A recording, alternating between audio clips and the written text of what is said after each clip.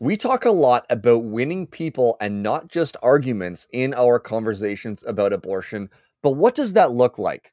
Well, today we are joined by Josh Brahm, president of the Equal Rights Institute, to take a deep dive into what it looks like to build connection and rapport while we work to change minds and save lives.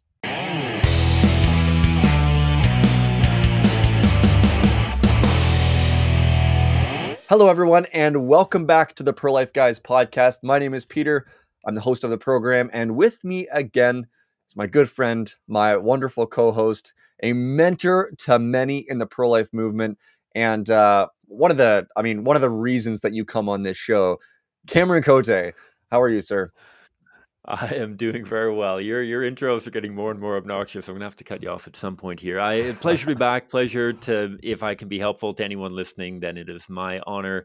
I hope that it is helpful, and I hope that it's helping you have conversations wherever you're at and whatever kind of sphere of influence you're working in. And I hope that we can continue that train today as we have on a super cool guest we're going to dive into in just a moment. But I'm doing well. We haven't asked you. How are you doing, Peter? Oh, I'm also doing well. I don't know when this is exactly going to be published, but we are recording it shortly after the Christmas break, a week and a half or so after that. I had a good Christmas break, relaxing time, and I'm looking forward to the plans and the projects and the work that we have here in 2022, sir. I know you are as well. Before we get into our conversation, two things. If you are new to the program, we are two guys who are passionate about ending the killing of preborn children here in Canada. And this podcast is dedicated to giving you the tools that you need to have those conversations, that change minds, to save lives, and to transform our culture.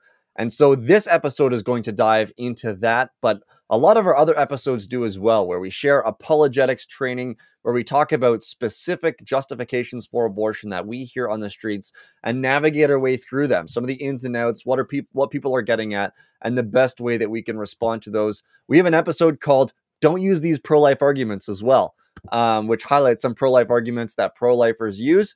And we argue that they should not be used, and you can learn more about that there. So check out our other episodes. Thank you so much for tuning in. Make sure to hit that subscribe button and share this content with your friends. One more thing, Cam, we have a quarterly round table coming up. Could you briefly touch on that? Yeah. So, what are these quarterly roundtables? We've talked about them for a long time. It's gotten kicked down the field a few times. This is something that is geared specifically towards our Patreon supporters. We're going to bring a couple people on to do an open kind of Q&A sort of thing, and then a closed Q&A sort of thing. And what this is going to look like is, again, we don't know exactly when this is going to get posted, but probably in the next week or so. On Friday, January 28th, we are going to have Josh Brahm, Mark Harrington, Peter, yourself, and I doing a roundtable where you're going to have the opportunity, if you're one of our Patreon supporters, one of the amazing people who makes this show possible, to basically jump into a video call with the four of us and ask us your questions. If you want to ask Josh Brahm about relational ministry, as we're diving into today, if you want to ask Mark Harrington about what Created Equal is doing down in the States, if you want to ask Peter or I anything about the podcast, anything about apologetics, this is your opportunity to have as close to face-to-face time as possible. This isn't a conference of 5,000 people that you're submitting questions online or anything like that. This is like you and a handful of other people who are going to be able to ask whatever questions you have to the four of us. As I mentioned, myself, Peter, you, Mark Harrington from Created Equal, the executive director down there, and Josh Brahm, our guest today, the president of Equal Rights Institute. That's super excited. If you're not a member of our Patreon team, please check out patreon.com/prolifeguys. We'll talk a little bit more about it at the end of the episode, about how you can sign up and what are the perks of that. But yeah, check it out. A couple weeks from time of recording, we're going to be doing this sweet roundtable with Josh. I love it, sir. Our guest today, as we mentioned off the top, is Josh Brahm, the president of the Equal Rights Institute, an organization that trains pro-life advocates to think clearly, to reason honestly, and argue persuasively. Josh has publicly debated leaders from Planned Parenthood, the National Abortion Rights Action League, Georgians for Choice, and one of the leading abortion facilities in Atlanta. Josh and the Equal Rights Institute, or ERI, also focus on bringing relational apologetics to the pro-life movement. Josh is formerly the host of a globally heard podcast turned radio TV show, Life Report. and he now hosts the Equipped for Life podcast. He also writes a lot, written dozens of articles for lifenews.com and the Equal Rights Institute blog, which you can find at equalrightsinstitute.com. Cam, there are some phrases that to me are tongue twisters, and that seems to be one the more I say it. Anyway, here's our conversation with Josh Brahm.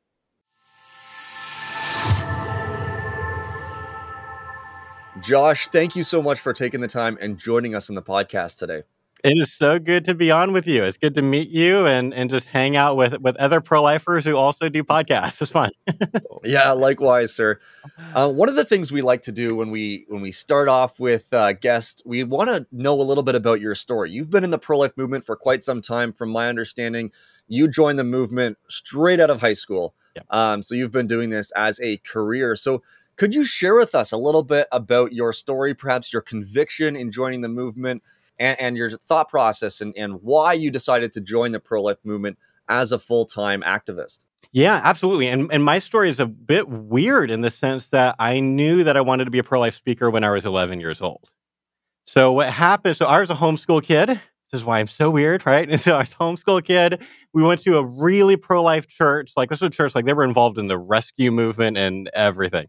And so when I was 11, my dad took me with a group of like 3 or 4 other guys from our church in downtown Sacramento to go and just pray outside of an abortion clinic. Now, no one had told me what abortion was ahead of time. No one had given. I hadn't even had to talk yet. I had like no idea what was going on. I was just so clueless.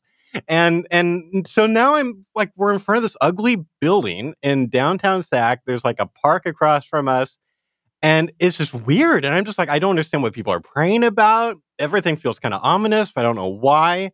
And a group across the street had brought some graphic signs.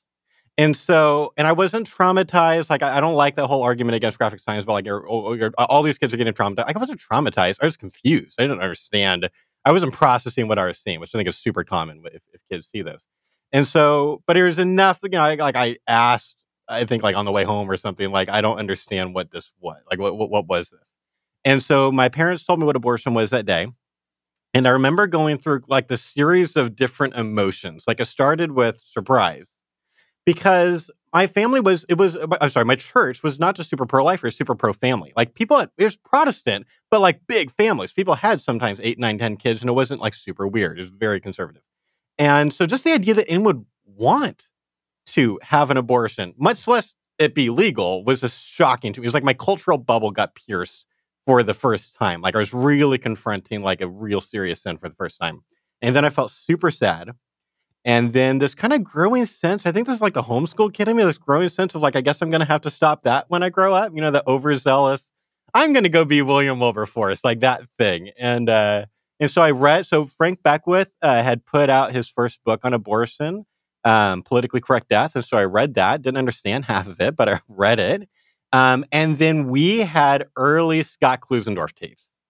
Back before, I think he wasn't even at Stand to Reason yet. I don't even know if he was at CBR yet, but either way, he was speaking at Hume Lake, and it was just kind of that pro-life apologetics where it's like it's meant to reach young people, and he was, I kind of felt like he was bringing apologetics to the pro-life movement, and I loved it. And I listened to his tapes over and over and over. I memorized his arguments. I memorized his jokes. It was like later on, it would be like me and Steve Wagner and Stephanie Gray. Like we all kind of called ourselves the clones, right? We were the Scott clones, and um, and that's how it started. So I ended up, when I'm 18, then I ended up involved in the Teens for Life group, and then we moved across the country. And all I knew is I wanted to start a new Teens for Life group, and so I did that. I ran that for a few years. And then I got hired by a couple of different pro life groups. Scott was my mentor for a long time. Still love Scott. And then, yeah, that's kind of how all of it started. Oh, I love it. I love it. I mean, big shout out to homeschooling. Anyone who's thinking about Yeah, homeschooling, this is an advertisement for homeschooling, this is actually. right. I gotta ask, and so I was not homeschooled when I was going through education and whatnot. And when I started in the pro-life movement, my parents were totally like, okay, whatever. He's got like 1 year mission work, and then he's gonna get a normal job, sort of Right, thing. right. What was that similar for you, or were your parents like gung ho of like, oh man, our kid That's a is gonna be good that guy that question. turns into the William Wilberforce? I've never been asked that. Okay, so I know, so I knew they, so I remember before we moved to Atlanta from Sacramento because of my dad's job. Like basically the whole company was getting like everyone was either getting fired or moved to the one headquarters in Atlanta. So my dad was one of the few that didn't get fired but got the option to move. And so we knew 6 months before we moved that we were going to move. And it was a little bit after that 6 months that I joined this Teams for Life group. So I remember my mom thinking that was pretty weird and maybe a bad idea. Because like, do you like you're already going to be leaving all of your friends you've known like all of your life? Do you really want to build like new friendships and stuff like that right before we know we're going to move? And I just felt this really strong kind of like I just feel like I'm supposed to be here.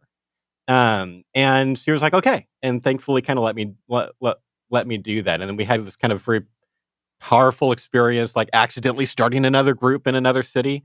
It was like what we weren't even there to do, but like it just happened in like 2 days. Like this group was like, we're going to start a Teams for Life. So I think there's like maybe God helping me see you could start a new one. Like this is possible. You don't have to just join one.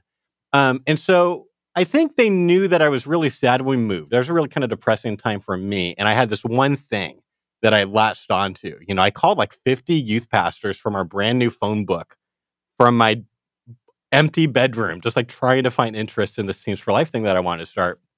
And so I don't know. I don't think they knew where it would go. So like kind of my plan had always been to be a professional musician. I was really musical from a really young age, and ultimately ended up turning like I got sent a contract from like a Nashville person to be a full time music person, and just at that point I was far enough into the pro life thing. I was like I would have to choose to not do pro life work at that point, and I cared more about doing pro life work. My parents had given me the sense of like try to have an eternal impact if you can. And so I don't think there was they were definitely very pro like gap year, even multiple gap years. So I did not go straight into school because I didn't know what I wanted to do as far as career. I just knew I was really passionate about abortion.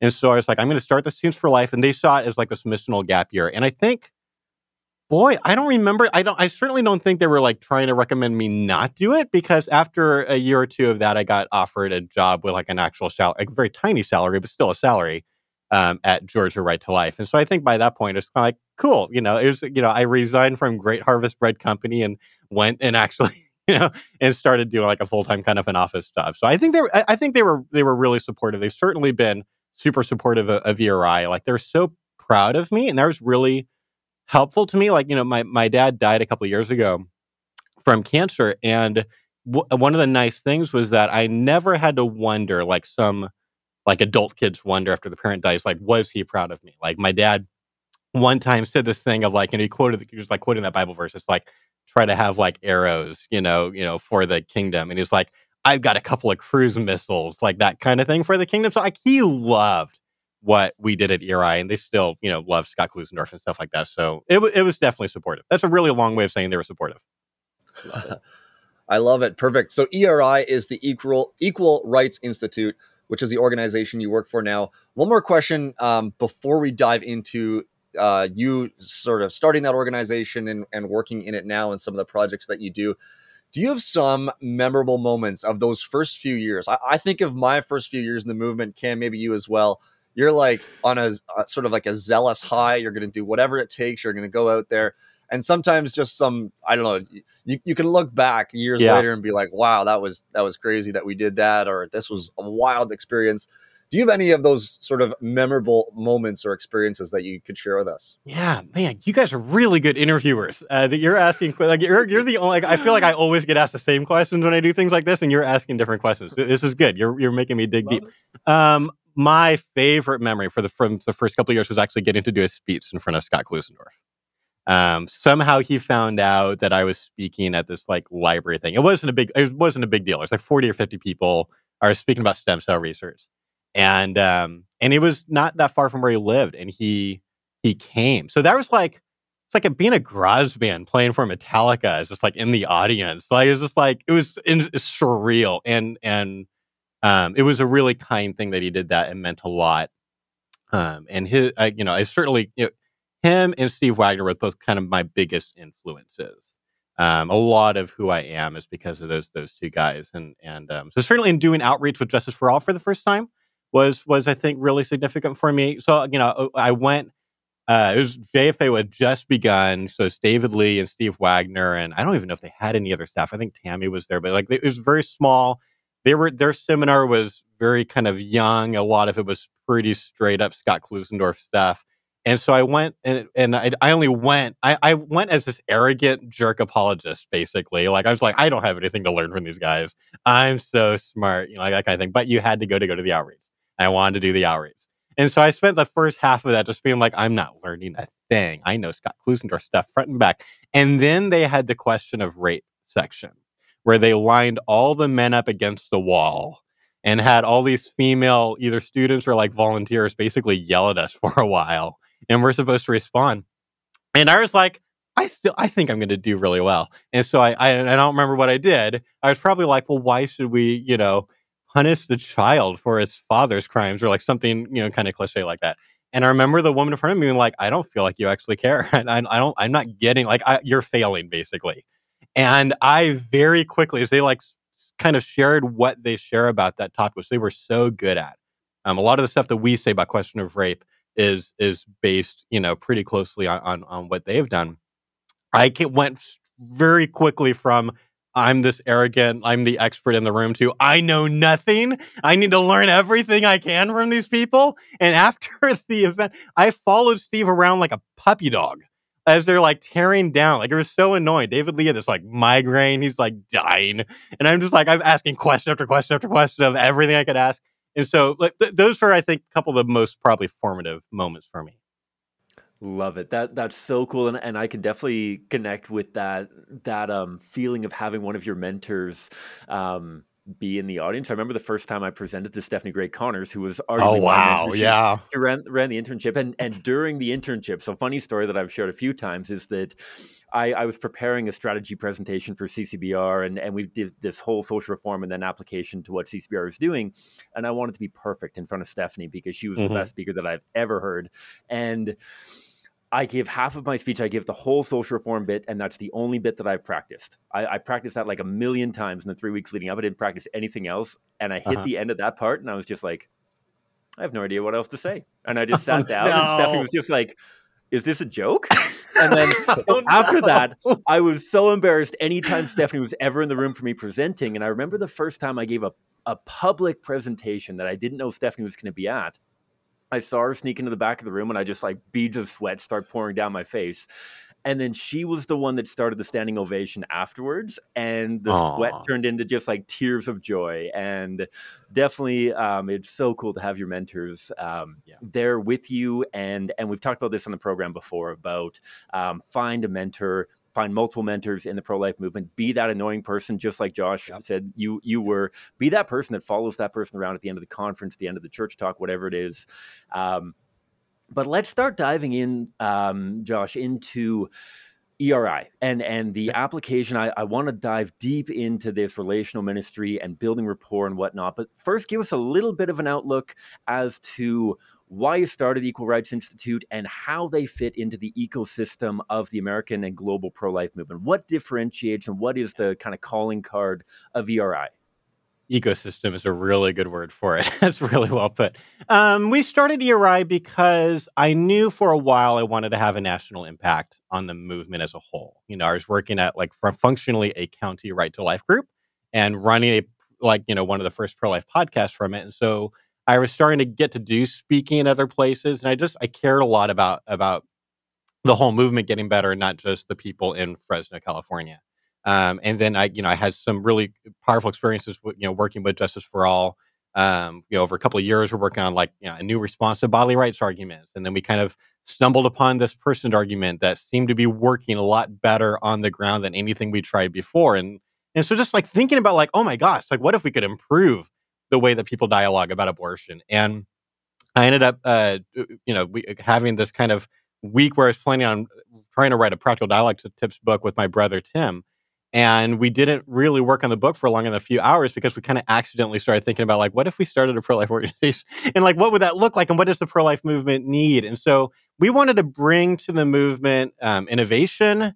Like the kind of the willingness to like, let's think outside the box, let's try different things, let's fail at outreach, let's try things or that end up not working, but given that it seemed obvious to us that like truth doesn't change and truth is objective, but culture does, which means that the techniques, the strategies, the tactics, the questions, even the arguments that persuade like Gen Z is sometimes very different than Gen X.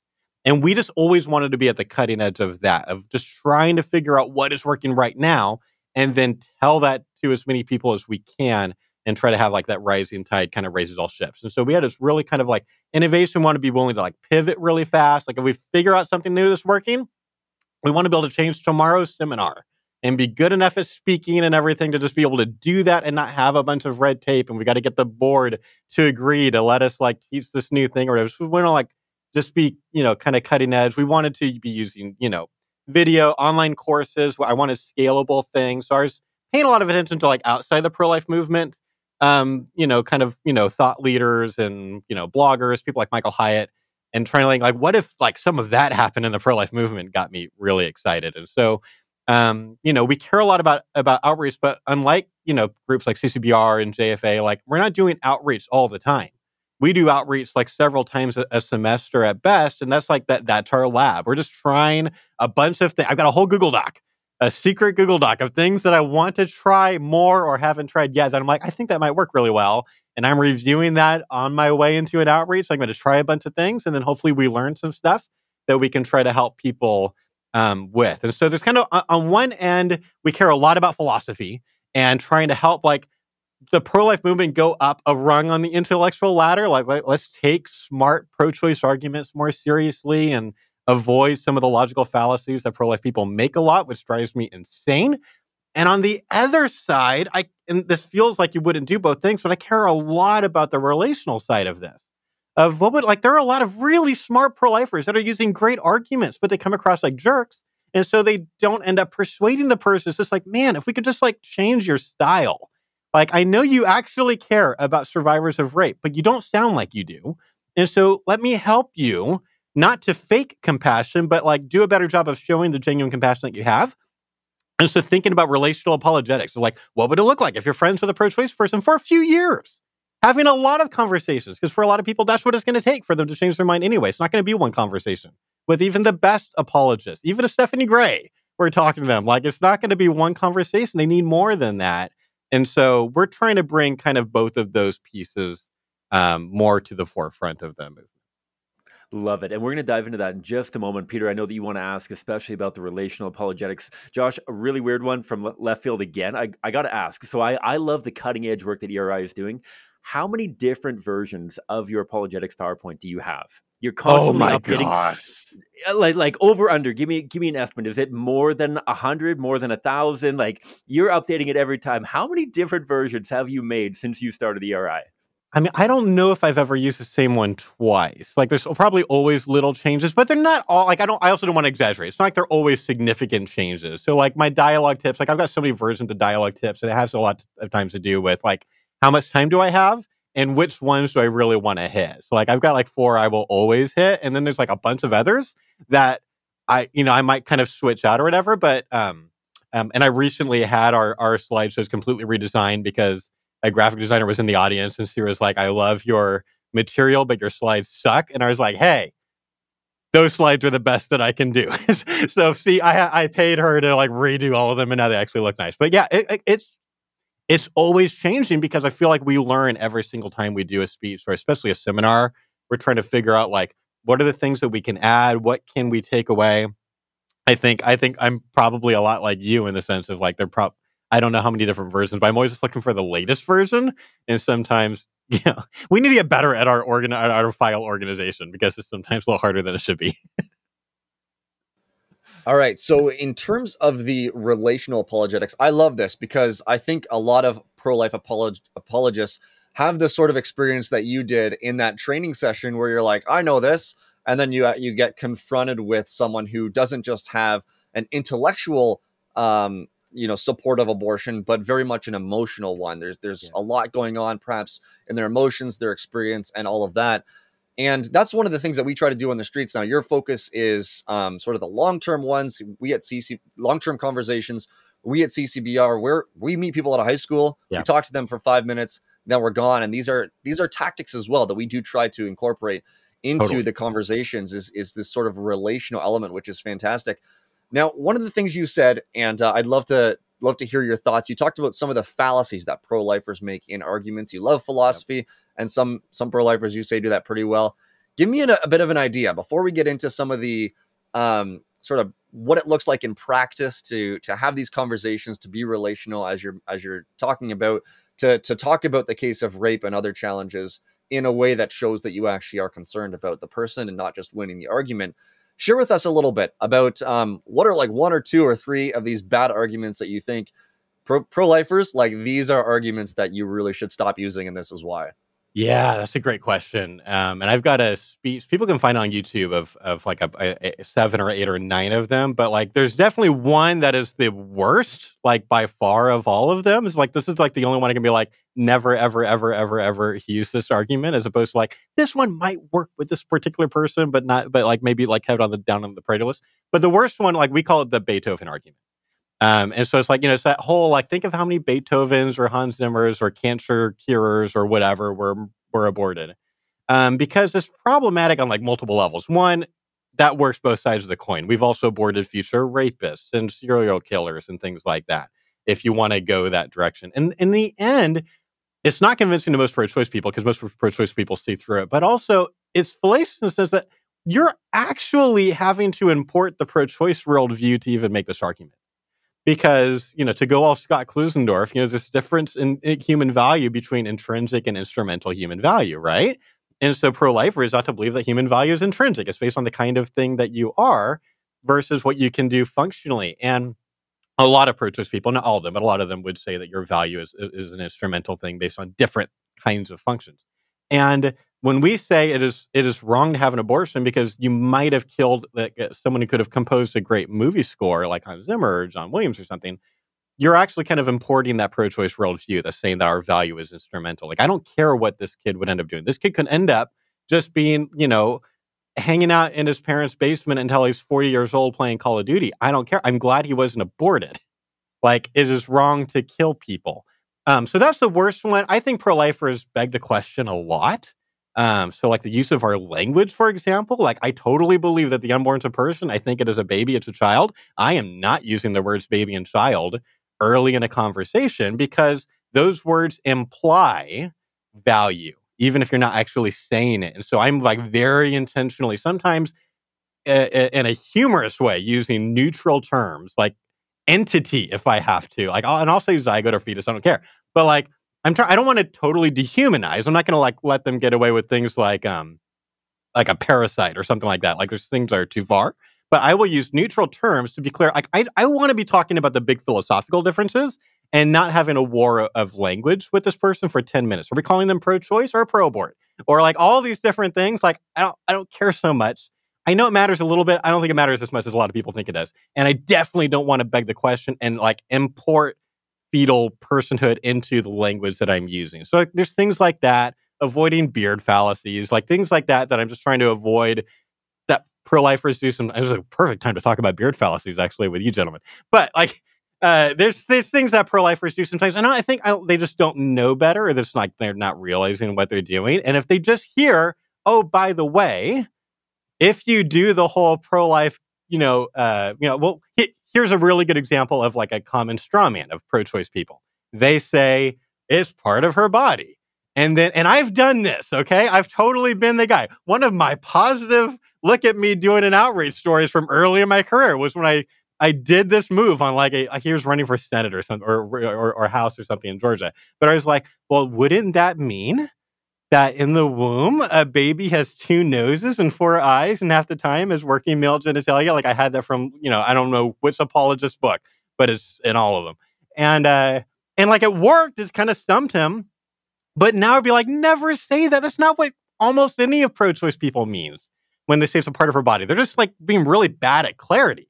So like, what do they act? They probably mean a bodily autonomy argument. They probably mean it's inside of her body, it's completely dependent on her body, and even if it was a person, she should have the right to abort it because otherwise, there's this huge government overreach on bodily autonomy. And the whole, 4 eyes thing doesn't respond to that at all. It strawmans them, but in a subtle way, and they don't know what's happening, and they just get mad and leave. So it's things like that I'm trying to help pro-life people to avoid.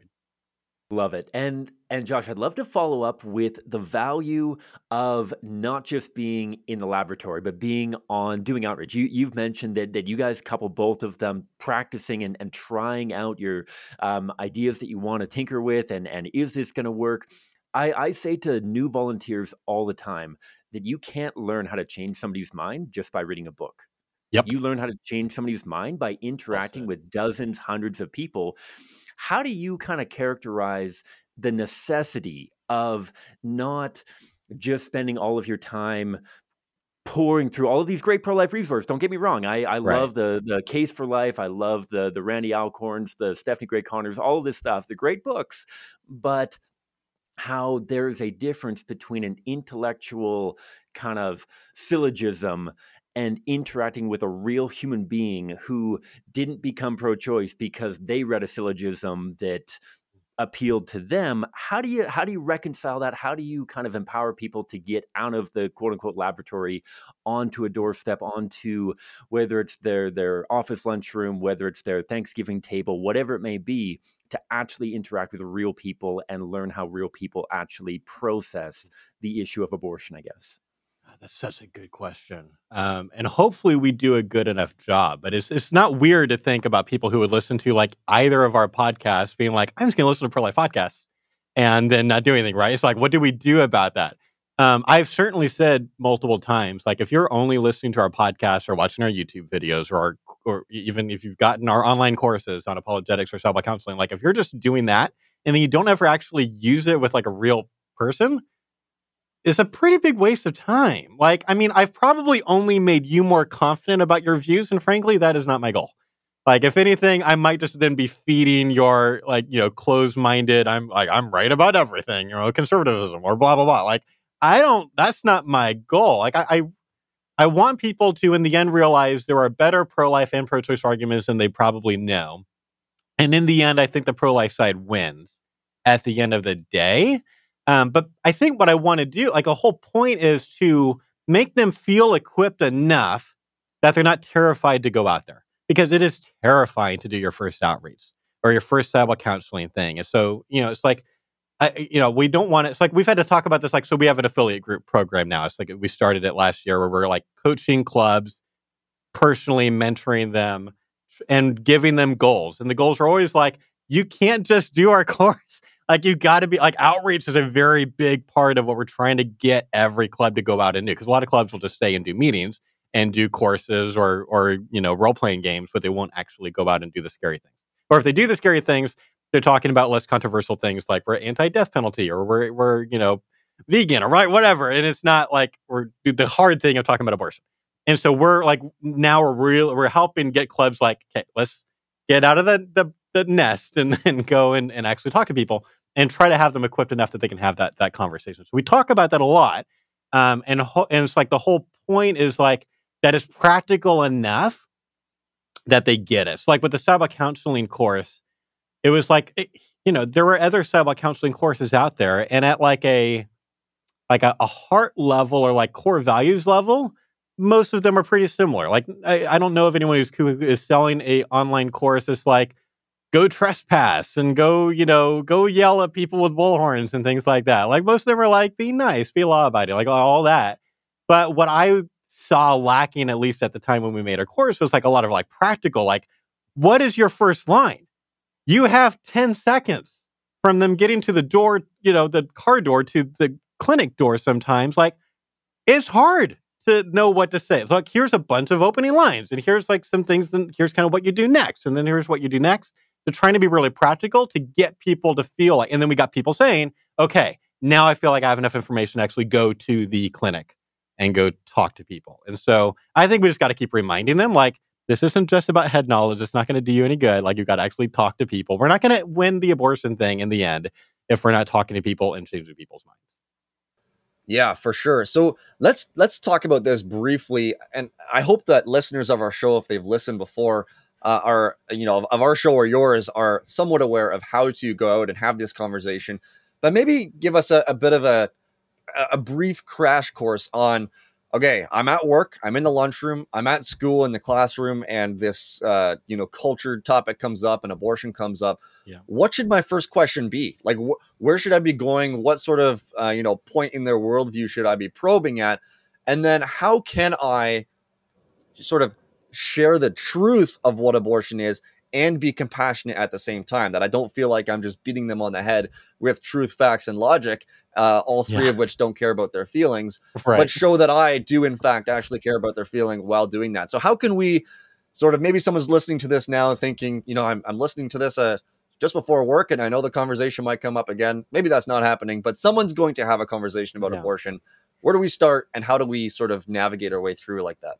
Yeah, I mean, I think it's one of the most difficult questions I ever get asked because, like we have this like motto. Like I open a lot of my speeches with, I want to help pro-life people to be less weird, and most of the ways to do this at work are weird.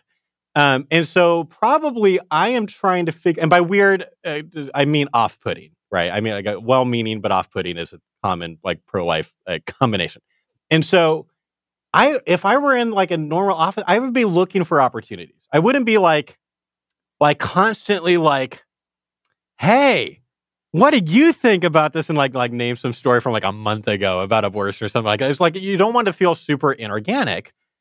This is a great year for it because more people are going to be talking about abortion this year, just like in their normal lives, than maybe any year since KCV Planned Parenthood in '92. And so this is like a normal. Like a lot of people are talking about it, and that's the good news. The bad news is pro-choice people are a lot more angry now than they were several years ago. Like before Kavanaugh got on the court, our conversation with pro-choice people were able to be more theoretical. If we were like on the college campus, we're not talking about like cell block counseling or whatever. Like they're not pregnant, but like we're like thinking about the burning building as opposed to they feel like they are trying to get out of a burning building.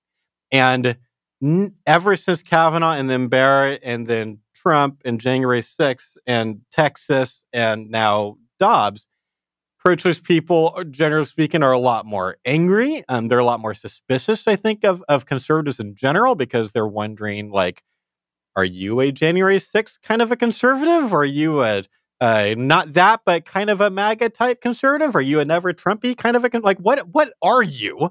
And can I find any common ground with you? Is there anywhere like, that we can find in common?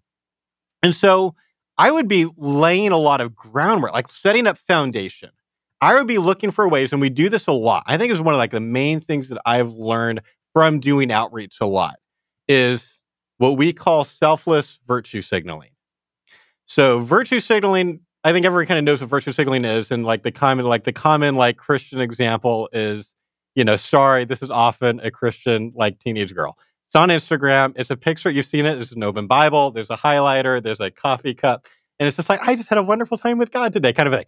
And we know what that is, right? Like generally speaking, this is like we're trying to signal something about ourselves, and people do this all the time and we at ERI had to spend a lot of time thinking about virtue signaling because, like, wait a minute, most people are like kind of like they make fun of virtue signaling, but we totally teach virtue signaling in our course. When we talk about show compassion about the topic of rape before you get into talking about the value of the child, like that's virtue signaling. And so we think of selfish versus selfless virtue signaling. And selfish virtue signaling is like you're trying for your own needs. You want them to think well of you. We don't think people should do that. It's bad for your soul. But sometimes you have to signal to someone that you are a virtuous person for them to even take you seriously. And so I have found one of the most effective things to do is any common ground you have with pro-choice people, generally speaking, like politically, maybe even outside the topic of abortion, be showing those seeds of common ground. And I do this all the time and I'm super intentional about it. Like, what is the first chance I can say to find common ground with animal rights people and be like, man, it is messed up the way that we treat cows and chickens in factory farms? Like, I think that's true. So I'm finding that common ground. Or, do you think that pot should be legal? Find that common ground. Like, whatever those things are, be indicating that you're not what they think you are. Any ways that you are different than the stereotype, the Fox News type person, the more likely it is that they're going to give you a shot. And that's not fair. There's a lot of people on Fox News that might have good things to say sometimes, but people are what they are. And so I'm looking for those chances, like, how can I show them I am different than they think? I'm not a weirdo pro-lifer. I actually care about people, and I don't just believe everything Republicans believe. Like, I'm politically homeless, and I make everyone mad, basically. I don't belong in any party, basically. And talk about those things, and eventually then there become a lot more interested. So I get pro-choice people at outreach, eventually, like, asking me, they're actually asking me for my opinions about abortion because I've made myself intriguing to them, because I just seem like such a weird anomaly. And they're like, what's going on with this guy? Like, kind of thing. Like, I think you can do that in your actual life too. I'd be looking for on people's Facebook, like if they're posting, some pro-choice message or something, that's an opportunity. I'm not going to get into a debate with them in the comments with a bunch of other pro-lifers, probably using, eh, fallacious reasoning or being a jerk or whatever, but I'm going to be like one-on-one. Like, can I get one-on-one with them? Can I get them to coffee or whatever, and start having that conversation? Love it. And I want to dive more into, so you talked a lot about common ground. We talk about common ground all the time, and Yeah. the importance of making a meaningful connection with the person you're talking to. And I remember year over year, we have these interns come in, these great university college kids that come in, they get the training, they go out, they have their conversations, and they're just like absolutely crescent fallen when they come back and they say, Mhm. this person nodded along the whole time and they gave me a big handshake, but they walked away pro-choice and I did nothing. I Yeah. accomplished Yeah. nothing. Yep. And this mentality that if I don't convince them within the span of a 5, 10, 15-minute conversation that the preborn is a living member of the human family that deserves human rights from the moment of fertilization, then I've wasted my time. Yep. The number of times I'd be like, no, you have opened the door for a future interaction. You have broken down the stereotype Exactly. of pro-lifers. And I Exactly. want, rather than me talking about this, you are the expert on this. Go nuts on I, how do you you said it really explain well. the You value of said it rapport? really well. Yeah, no, is that is so much of what you're doing. Is that whole, like, it feels like a cliche when you're a pro life apologist, but as Greg Kokel says, is you're leaving a pebble in their shoe, right? That they're going to, like, Mm. hobble away on later. Like, I don't know what to think about that, and showing them that you are kind and thoughtful. I can have a whole conversation with someone and not make one pro life argument, and have it be a huge win for the chances of them to talk to me and or other pro lifers more later. But for sure, like, so when I do my relational apologetics speech, if I have time, I end with some practical tips, because there's something specifically difficult about being friends with people who are different from you. It is easy to be friends with other, like, white middle class Catholic conservatives or whatever. Like, be friends with someone, like, very different from you, and see there's challenges that come with that. And the last tip that I always give is to become comfortable with allowing people to remain unconvinced. And I think I learned some of this from a friend of mine named Jonathan Fincher, who was doing Christian apologetics, and talked about this kind of like relational apologetics, in her talks. There's like, so she described people changing their minds often the way water slowly changes the contour of a rock. And, like, a lot of people change their mind that way. Like, they change their mind over a course of years, not one amazing moment with some apologist, stud on their campus or whatever, right? And so, I don't know why it's just stud. That's so obnoxious. It's like some, like, rock star, right? The kind of people are like, oh man, if you talk to Stephanie Gray Connors or Josh Brahm or whatever, like, it's gonna be amazing. Like, a lot of people, they just need a lot more than that. They need to be talking more with a friend of theirs that they take seriously and trust. And so we've got to get to that point where we understand, like, look, and a lot of times, just, like, think about yourself. If you sat down with Sam Harris, who's, like, one of my favorite atheists to listen to. I listen to his podcast a lot. It's like part of my, like, anti-confirmation bias routine, is listening to people like Sam Harris, who are not just idiots. I think he's wrong sometimes, but when he's wrong for, like, smart reasons and not stupid reasons usually. And and pretty much any Christian would sit down with Sam Harris, and he would probably kill them in a debate. Like, they're not ready. Does that mean that they would become an atheist that day? No. Like, they're going to talk to, like, their pastor or the priest, or look up apologists like William Lane Craig, or whoever, and, like, try to figure out what are Christians saying about that, or Catholics saying about that. And maybe at some point they change their mind. Maybe at some point they become an atheist because they're convinced that that is the view that makes the most sense. But it's not going to happen in a day. And that's my point. It's not going to happen with pro-choice people in a day. This is such an emotionally complicated topic, not to mention philosophically complicated. Like, we have tricked is the wrong word. We have, I think, convinced pro-life people wrongly that abortion is a super simple issue. it's all just about like, is the unborn a person or not? Is it a human or not? And unfortunately, the bodily autonomy thing makes it a lot more complicated. It is more difficult than just one question. There's at least two really important questions here, and one of them is really complicated. And it's like it's hard to prove philosophical concepts to people. You can prove scientific concepts to people, but it's hard to prove. At some point, sometimes you just end up in a war of intuitions. And so we're using thought experiments and we're trying, but like some people just like, there's that, not to mention if they've had an abortion in the past or have participated in an abortion or have their best friend had an abortion or whatever. Like those two things just make this so complicated. It makes so much sense to me that I have pro-choice friends that didn't become pro-life for 2 to 5 years of friendship. Like that makes sense to me. And we've got to kind of help normalize that for the rest of the pro-life movement. We're going to change minds on a single basis, but hopefully times millions if we can convince enough pro-life people and equip them to do it, versus we just need one silver bullet. There is no pro-life silver bullet. It's going to be a combination of a lot of different things.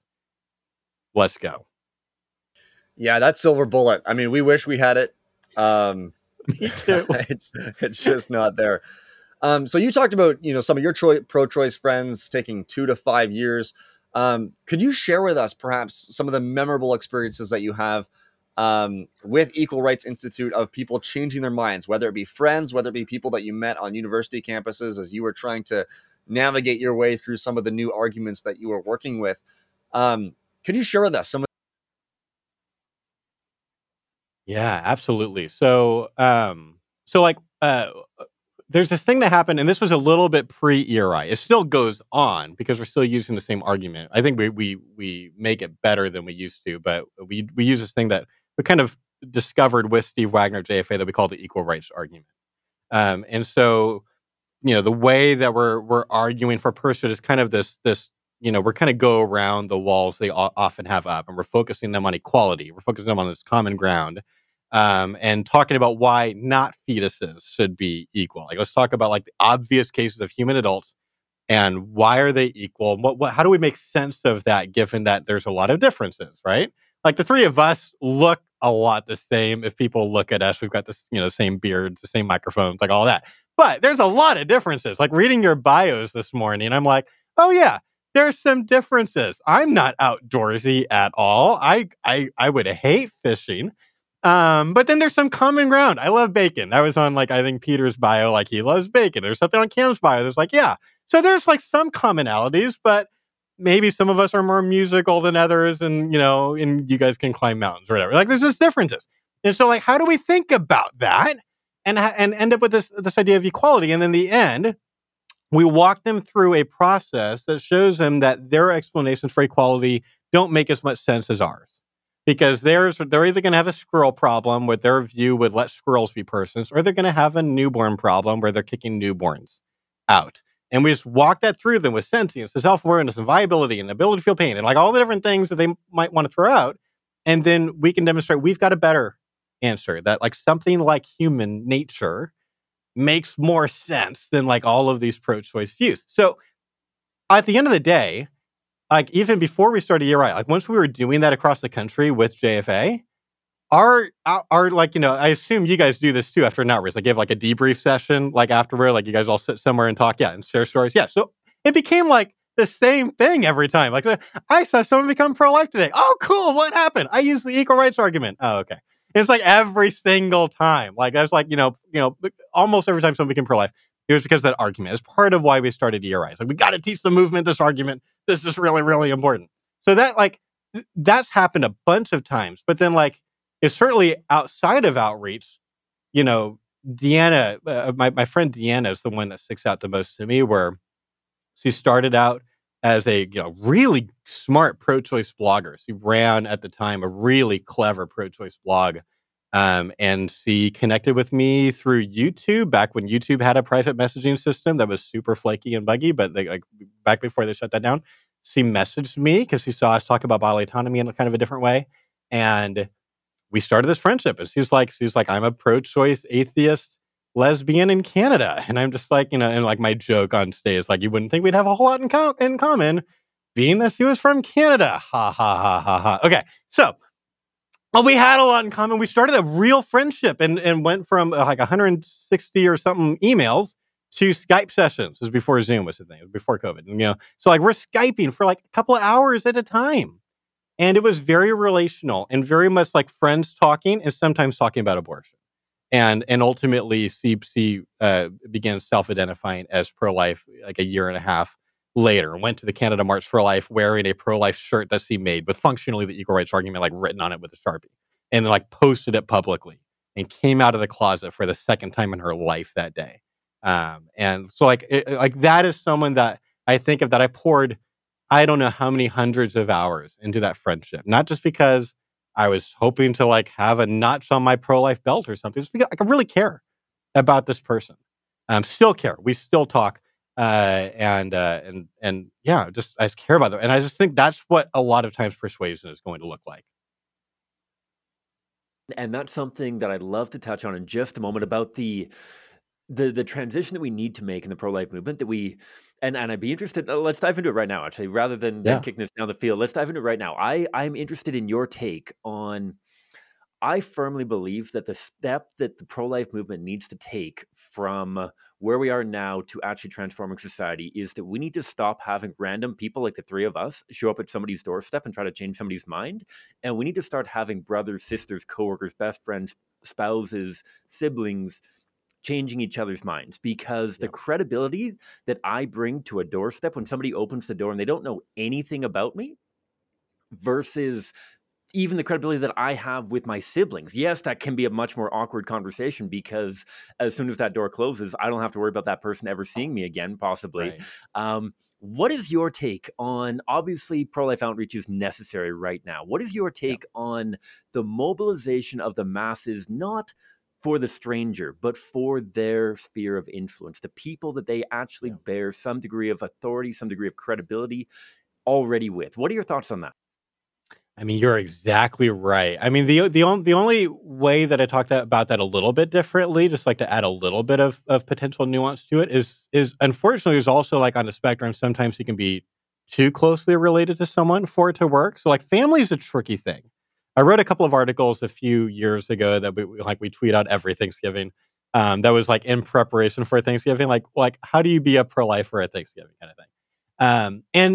And I'm not the guy that is like find your in, you know, let's make sure we're talking about abortion while eating turkey. Because I think that's pretty weird and uncomfortable for almost everyone there. And it's really off putting. And if anything, it drives them typically further from the pro life view. But there's also like, you might have your, rabidly pro choice aunt, like pestering you with this. Like, you've got to be ready for that. But like, the tricky thing is sometimes I think power dynamics can play a role there. So if you've got your super pro-choice aunt or your grandmother or something like that, and you are also in a family where like the culture, like every family is different, but like if the culture is kind of like you never really become an adult or like a peer, no matter what your age is, no matter you've finished college, no matter how many kids you have now, like if you never end up like a peer with the older people in your family, you're probably not going to change their mind because it's like they see you as a kid, always a kid, and so sometimes that won't work. And then like in those cases, I'm like, I am praying that God puts someone else in their life that will be more, strategically positioned, like more able to change their mind than I can. But generally speaking, like basically, you're exactly right. It's like the best friends for sure. We've got to get people able to talk about this in their sphere of influence in a way that won't be off-putting and won't mean they're likely to like lose this friendship. And I think there are ways to do that. But I don't think most pro-lifers are there yet. And so then there's this kind of huge need. But I mean, for sure, when we do outreaches, our outreaches, and this might be a little bit different than with CCBR, which I think is fine, but like our outreaches aren't primarily about the people we talk to. It's about what we can learn from the people that we talk to that then we can spread out to as many pro-lifers as we can. Like we're training pro-lifers. Like obviously we want pro-choice people to change their minds when we talk to them. That's a way better story, or whatever. It's way more fulfilling than like, I mean, my last outreach was two outreach experiences were terrible. My first outreach experiences since like COVID and everything is like, it was, I don't know, but 3 or 4 months ago or whatever. They're pretty hostile, and I'm either dealing with people who are like protesting, like they feel like I'm making their entire campus unsafe because the Supreme Court's now considering this thing, or I'm dealing with like the hardcore utilitarians that are like, I talked to this one guy who is literally defending parents should have the right to kill their kids until they are 17 years old. And the only reason he drew the line at 17 is because that dude's 18. And he was just like, admittedly, like, yep, I'm totally ad hoc and just like fine with it. And I'm just like, what do you do with that guy? So like, and I was talking to like those people, like the utilitarians who will bite every bullet like all day. That's not a great experience. But it's like I'm just trying to pay attention to what am I doing? Have I come up with some like idea in the moment that might be useful? Like a lot of times when we're trying to like who do we want on the team at ERI? It's just people who are really good at like improvisation and like thinking outside the box and trying something we've never tried. And sometimes we do that and it fails miserably, right? But like sometimes we stumble upon something that works amazing. It's like, okay, let's talk about that or that thing that we are learning from those conversations. Love it. I've got like a million more questions I'd love to ask you. We're gonna have to do another episode at some point here. Absolutely. Yeah, this has been really fun. Love it. The last one I want to throw your way, and this might be another 20-minute discussion. I have no idea, but you've mentioned a few times how important this year is going to be, and the hostility that is coming, and how people are angrier because I don't know if you would say that it's in some ways because the pro-abortion movement feels like their back is up against the wall, and they feel like they're an animal that's getting trapped, sort of thing. That they are desperate right now, and I'm Well curious said. if that's true. Why is relationships even more important in face of desperation? Why is it so much more important to not go out with your bludgeon this year more than any year? Why is this the year to go out with your empathy, to go out with your relationships, rather than just your sort of truth that you're going to smack people over the head with? You are so good at asking questions. That Thank combination you. of two things is that's so important for people to be thinking about, Cam. Um, so it's important because like typically when we talk to people, and you know this as well as I do, we're talking to people who often have walls already up. It's not just a matter of like let's avoid having walls go up. It's like they've got walls already up. Right? Like the more you talk to people, the more you realize like a lot of human beings are amazing. Like there's this amazing human ability to believe what it wants to believe. And so there's a lot of like self justification that has been going on sometimes for years before I get to a person.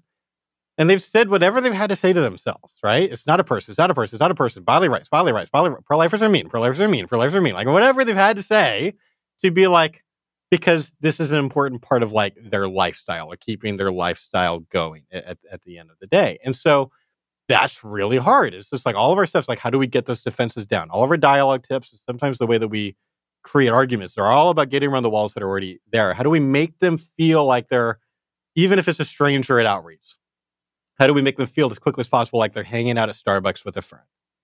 And that is the importance of being good at that or effective at that goes up the more emotional they are, right?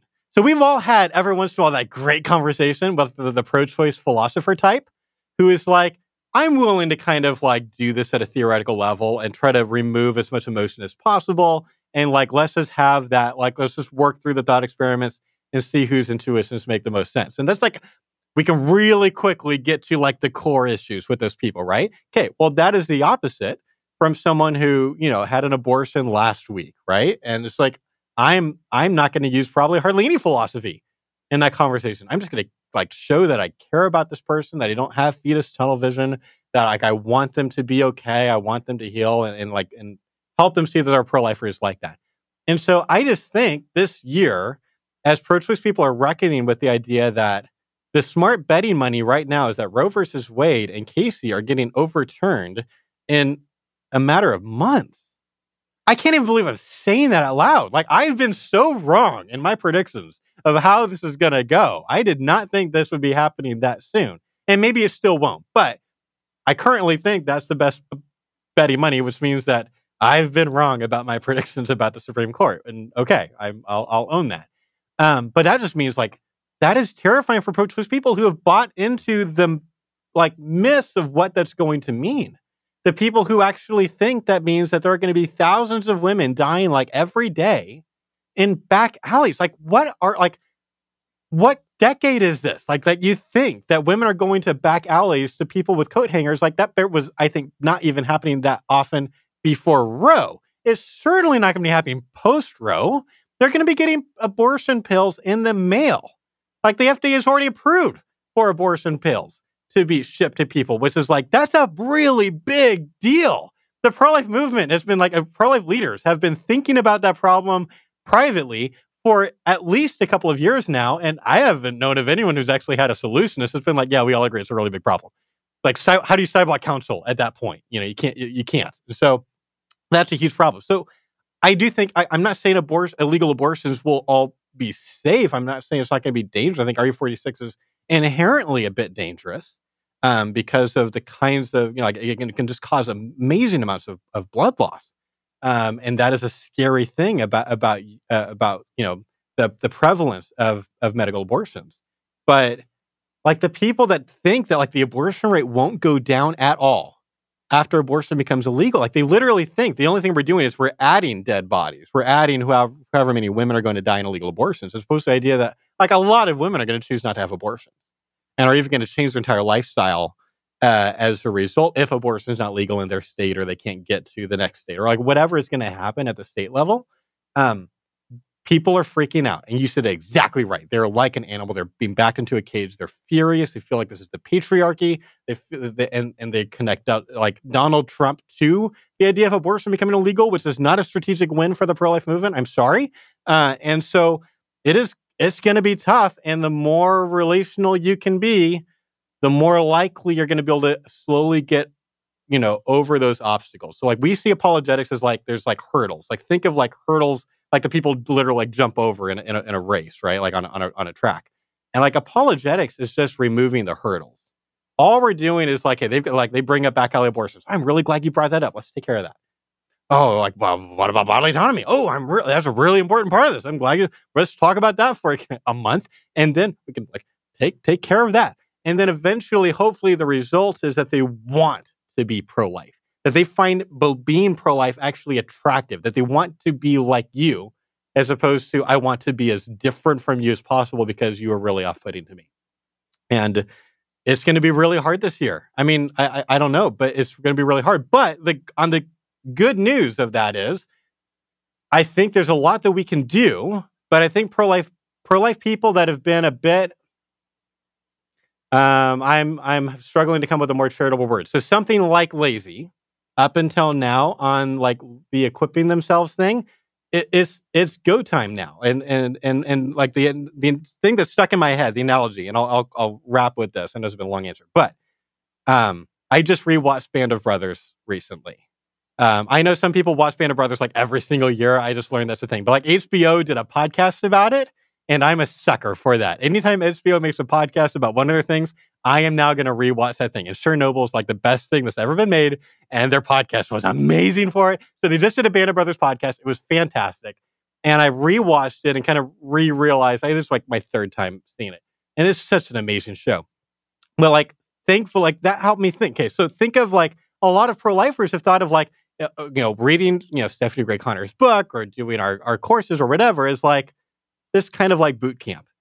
But boot camp doesn't feel really important when you're at peacetime. Okay, we're not at peacetime anymore, guys. This is you're at Camp Currahee, and you're going to be parachuting into D-Day in less than 2 years. Like the training feels more urgent, more important. There's a reason to be climbing up that dang mountain a couple of times a day because as hard as that boot camp was for those poor guys, it got worse. It got worse when they were actually overseas. And so it's like, this is the time, guys. Are you going, like, do you want to do well? When we're talking to people, like, there's a lot of big mistakes. There's like landmines to avoid. And we can all help you to avoid those. And you're going to be a lot more likely to actually see them become pro-life as a result of those conversations, no matter like however long that is. And so it's time to take this seriously. It's Band of Brothers time. D-Day is coming. We're at Camp Currahee. Run up that mountain. Like, let's go. Get trained up. Get as trained up as you can. And to quote Greg Kokel twice now in this podcast, and I think he's quoting someone else, but I have no idea who he's quoting. But, he would talk about the more you sweat in training, the less you bleed in battle. That's the idea for 2022 for pro-lifers. Awesome, Josh. That's a great call to be equipped with good apologetics and the tools you need to change people's minds on the topic of abortion and to have those effective and winsome conversations. Josh, where can we learn more about you? Your website, you're a speaker, you're a podcaster. Where do you want to direct people to learn more about the work that you do? Yeah, thanks. I mean, everyone can find pretty much everything on Equal Rights Institute, equalrightsinstitute.com. And I know institute is not the easiest thing to type. It took me like a month of starting this before I could get that really fast. There's a lot of T's involved. But we have a podcast. We have a YouTube channel. We have 2 courses. We have an affiliate group program if you want us to be helping you set like outreach goals for your clubs. But if you're also like, I can't afford on a $50 online course, we have a blog with, I don't know, something like 200 articles now on it. There's a lot of good stuff there. And just learn with us. We're still trying to figure this out too. We've got some really exciting things coming for later this year. And so I just encourage people to follow us along with the other pro-life people that they find to be really helpful to them at actually doing stuff. Hopefully, like listening to the Pro Life Guys podcast and us will actually help you to have those real conversations with real people. You can find all of that stuff on our site at equalrightsinstitute.com. Perfect. Well, thank you so much for taking the time and joining us on the podcast. We had a great time. This was so fun. We have to do this again. This was a real good time. I feel like I'm just hanging out with brothers in arms here. I love it. Let's talk again. Perfect. That is Josh Brahm from the Equal Rights Institute. If you want to learn more about ERI and the podcast and the YouTube channel and some of the other projects that they have on the go, the training sessions and more, you can find the link in the show notes. So the link that Josh shared, equalrightsinstitute.com. You can go to the show notes of this episode wherever you're listening to it, click it, and learn more about them there. Cam, any final thoughts as we wrap up this show?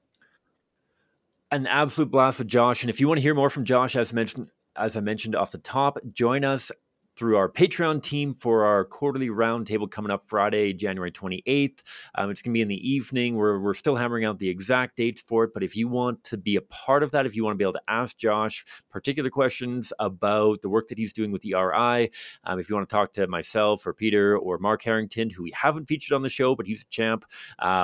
We've had his colleague Seth come on the show a long time ago, but Created Equal is a fantastic organization in the States as well. If you want to be a part of that, sign up for our Patreon team at patreon.com/prolifeguys. There's a ton of sweet perks that your financial partnership allows us to grow the show. What that means is allows us to travel on speaking tours, allows us to produce this content, allows us to have sweet guests on. That have a fun time with us, which is super cool, and ultimately give you the content that you need to be a better pro-life apologist, which is our entire goal here. And so sign up again, patreon.com/prolifeguys. You can find it through our website as well, prolifeguys.com. Josh is super cool. He will be featured on the show again at some point here, without a doubt, because it was an absolute blast chatting with him. And at the end of the day, like he said, if these conversation skills don't go beyond your earbuds, they're not serving the culture very much. And so please apply these conversation tools to the conversations you're having, whether they're friends and family, whether they're random people in your community. We desperately need more people who have the courage and the empathy and the grace to go forth and to have conversations with people around them to change minds, save lives, and transform our culture. Love it. Thank you so much to everyone who has stuck with us through this episode. Thank you so much for liking, subscribing, sharing this content with your friends. If you want to reach out to us for any reason, if you have questions, concerns, comments, thoughts, whatever they might be, tips for the future, we love hearing from you. You can reach out to us on our website, prolifeguys.com.